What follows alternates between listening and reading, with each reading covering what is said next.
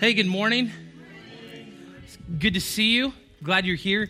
Hey, if you have a Bible, go ahead and grab it. We're going to be in Isaiah chapter 6. Last week we talked about worship.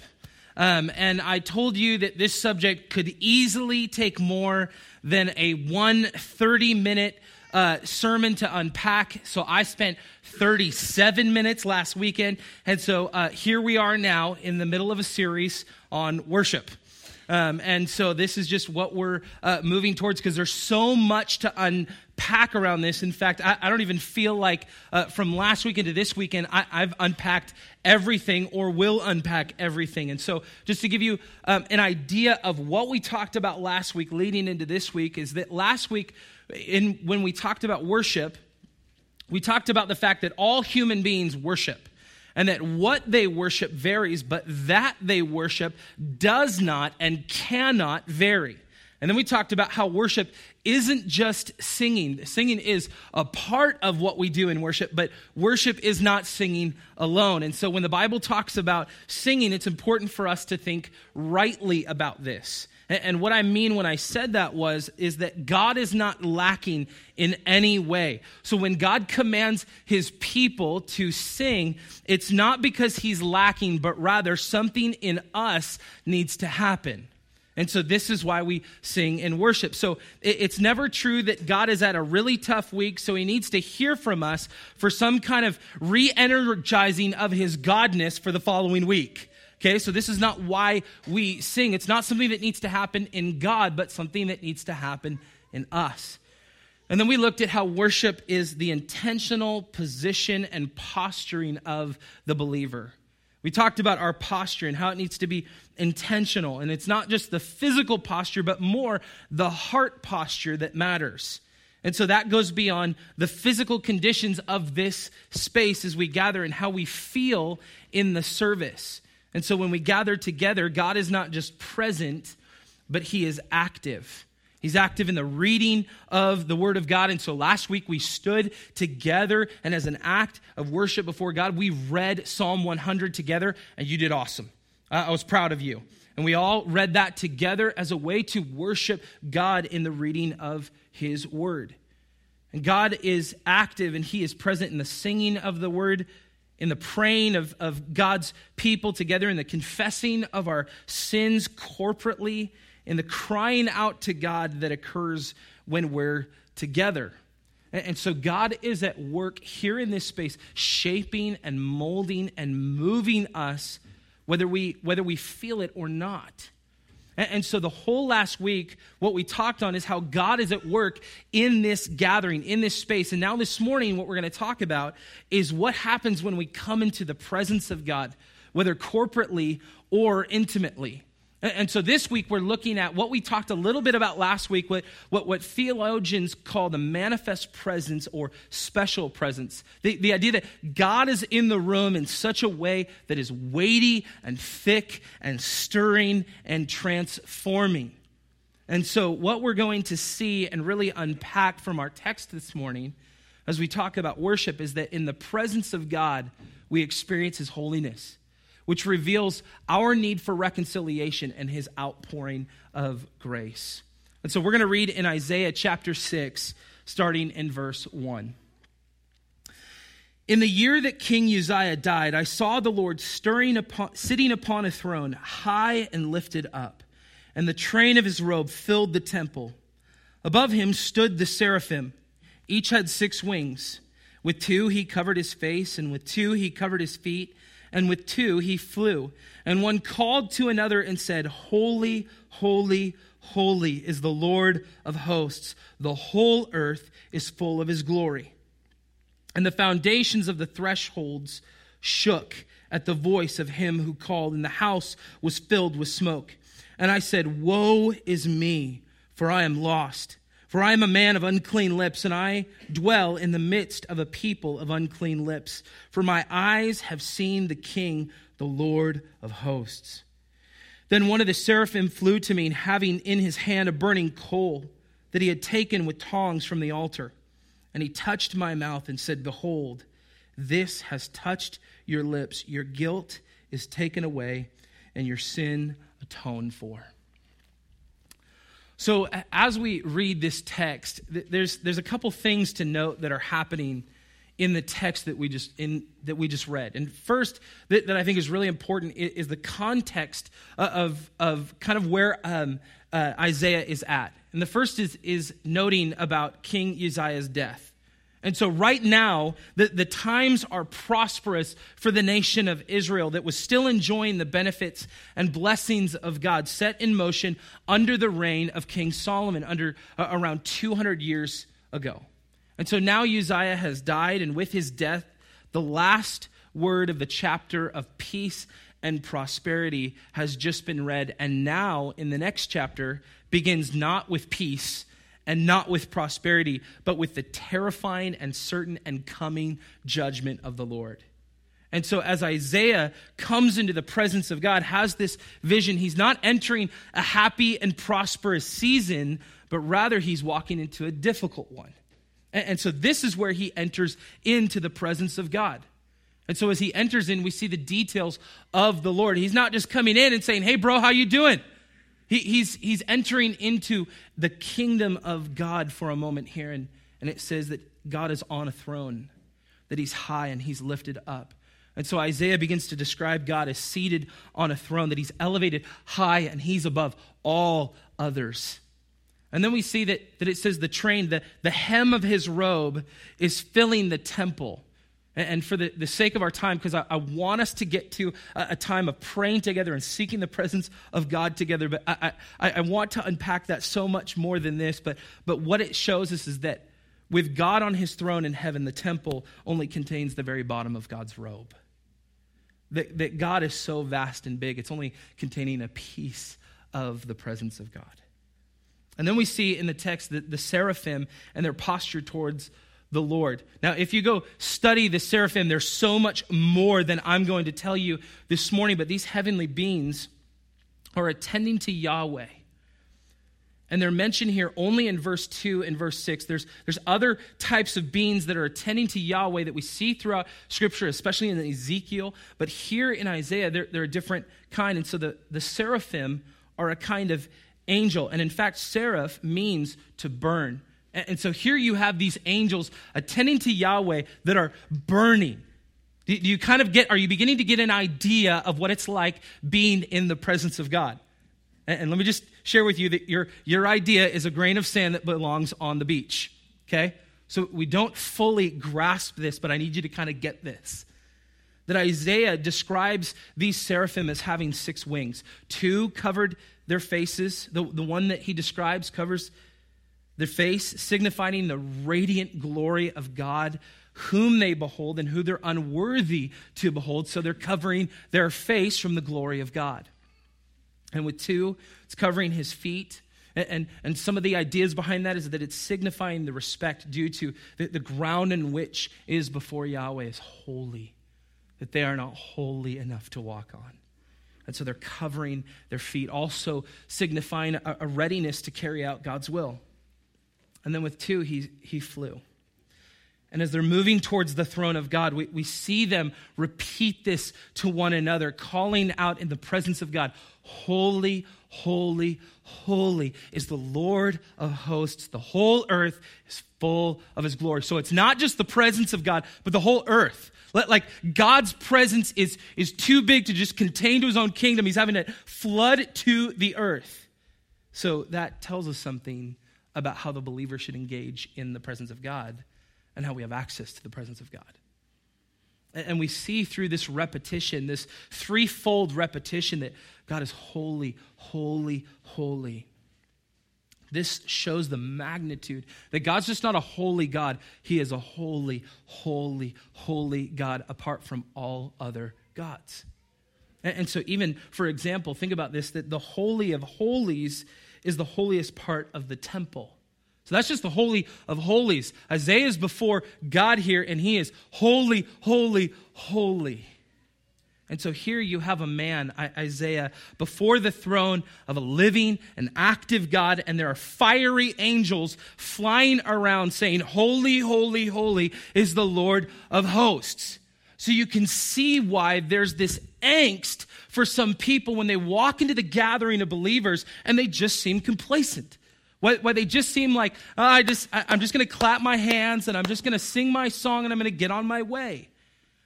I mean, this is not the description. This is not the same description. For Isaiah, there's movement, there's activity, and he's in awe and he's wrecked by it. And think about this. What does all of this that's happening point back to? It's pointing back to God's holiness. It's pointing back to God himself. And so one of the things we actually see from God's holiness in this is how evident our need for reconciliation is. And so the root meaning of holy is to cut or to separate. And so a holy thing is cut from or separated from something else for devotion.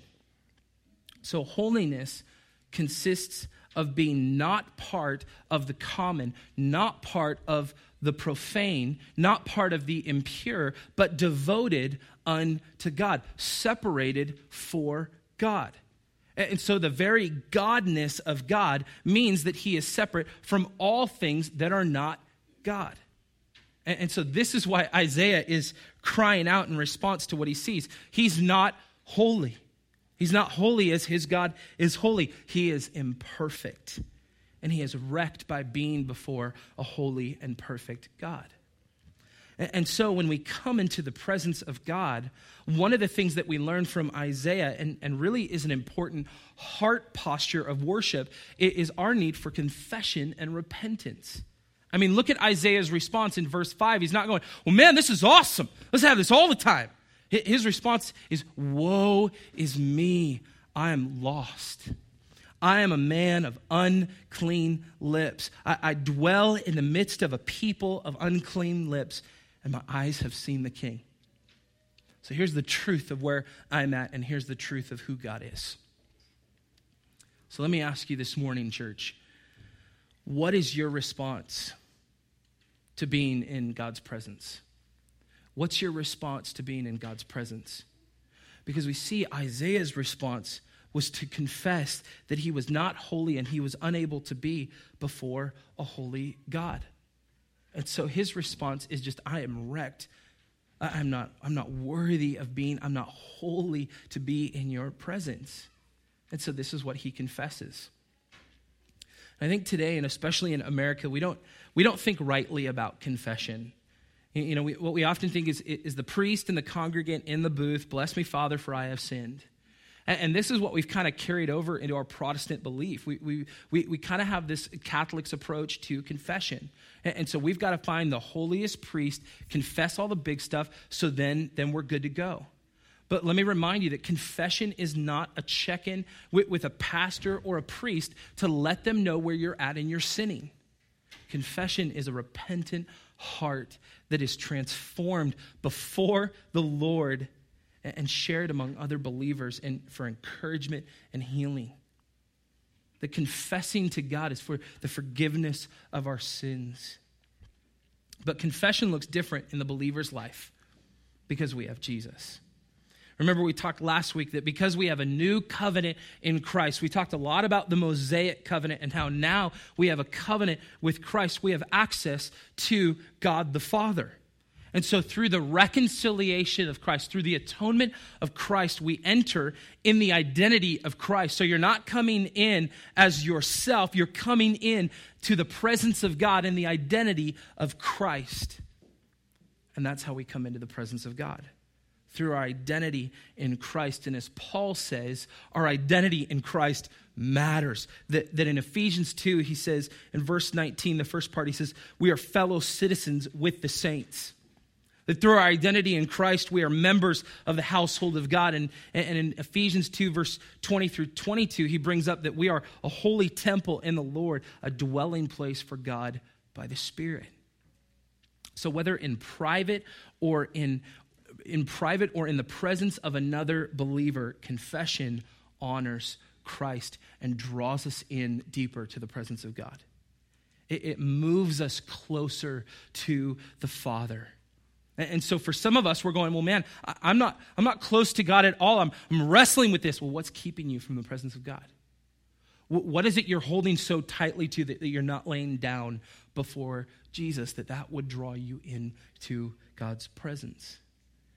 And so we individually and corporately as the church have the wonderful privilege of peace and reconciliation with God and access to him as Father.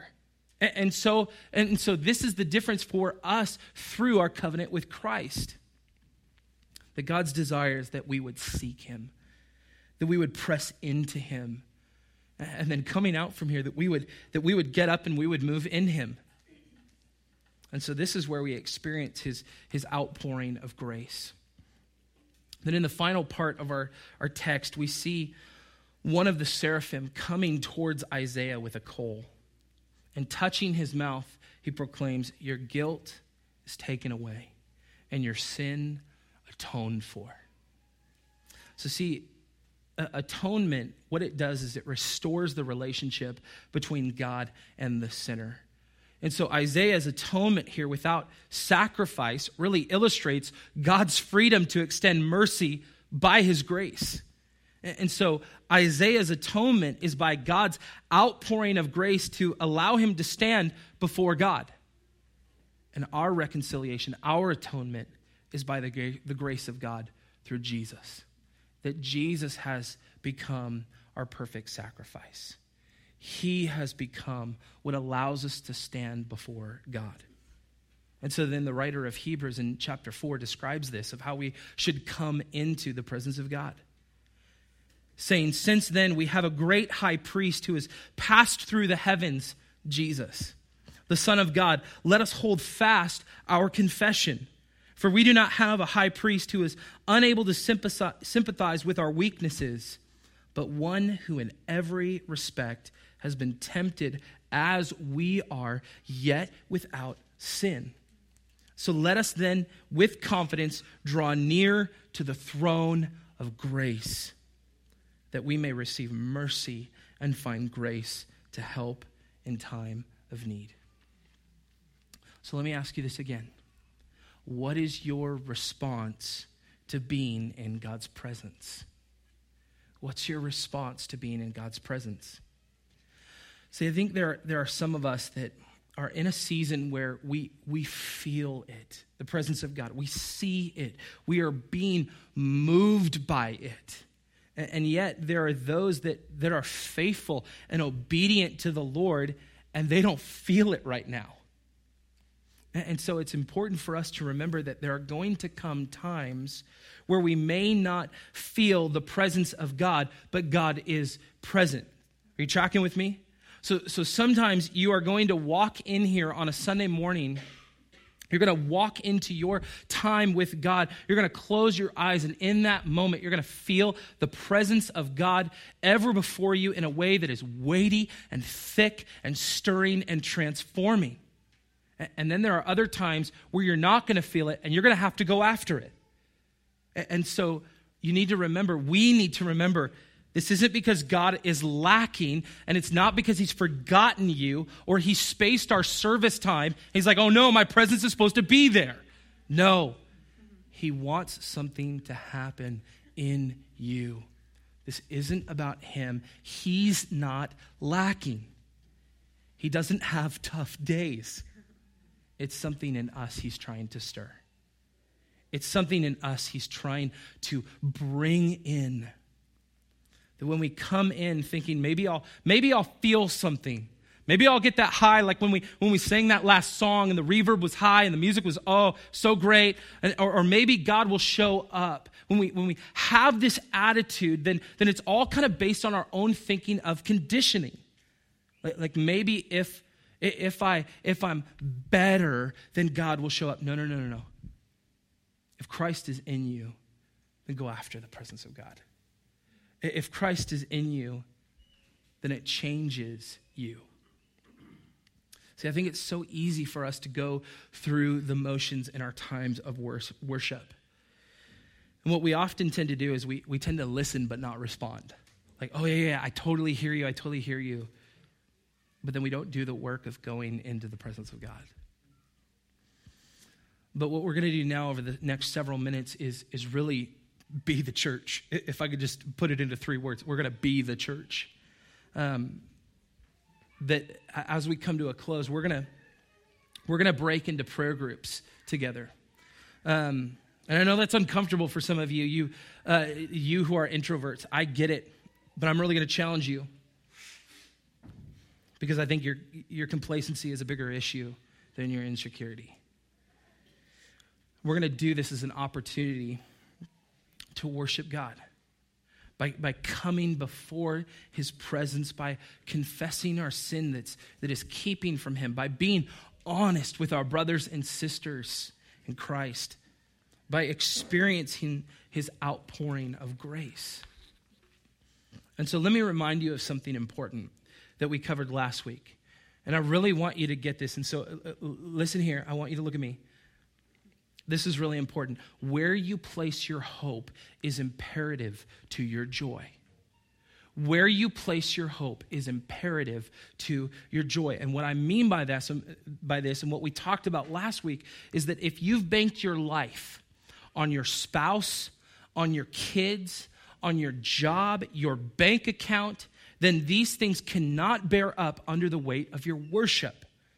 They weren't meant to, and they were not designed to hold it. So they'll betray you. They will create in you behavior patterns that go against God's good design for your life. I just need to lay that before you because many of us are worshiping the wrong thing. And so, like I said, there are times where we may come in and we don't feel the presence of God and we need to go after that. But there are other times in which the problem is we're worshiping the wrong thing. And in worshiping the wrong thing, all we're doing is creating or we're crediting value and worth to the wrong thing. And so what we're actually doing is sabotaging our own ability to experience a full life in Christ. And so as we come in, some of the time when we come in, we're not worshiping God. We're worshiping the wrong thing. We're worshiping stuff and saying, God bless it, God keep it, God make it good. And we call that worship. And so this morning, I want us to break out of what is Western church comfort. Because let me tell you this morning, I don't give a damn about your comfort. I care deeply about your soul. So I want you to understand that. When all is said and done, when we come here together and we gather here, it's an opportunity to be in the presence of God. When you wake up in the morning, it's an opportunity to be in the presence of God. And so as we break into these groups of prayer together, it's an opportunity for us to confess what we've made the object of our worship. For us to chase after and press into the outpouring of God's grace. And so really in this time, it's not about let's say this rehearsed little prayer. It's no. Let's confess deeply what's keeping us from the presence of God. Let's confess deeply what is keeping us from walking in a true identity of Christ. And in confessing this, as we'll look at next week from Isaiah, that God would move in us and use us in a mighty way, regardless of how we feel. And so what I'm going to do is I'm going to pray for us. And we're going to transition into a time. And what I'm just going to have us do is I'm going to have us break into just sections. That in these little chair sections, I'm going to have you guys break into a group, and you guys break into a group. And you guys break into a group, and 2 groups out of there, and about 5 groups out of here. And I'm going to let there be chaos in that. Because I think that as we gather together, if we're intentional about this, we'll go after this. And so I could pick leaders, and I could make this all systematically make sense, but that's what I want. I want to pursue what God wants. And so I'm going to pray for us that we would go after the presence of God, confess deeply, and pursue greatly. Let's pray.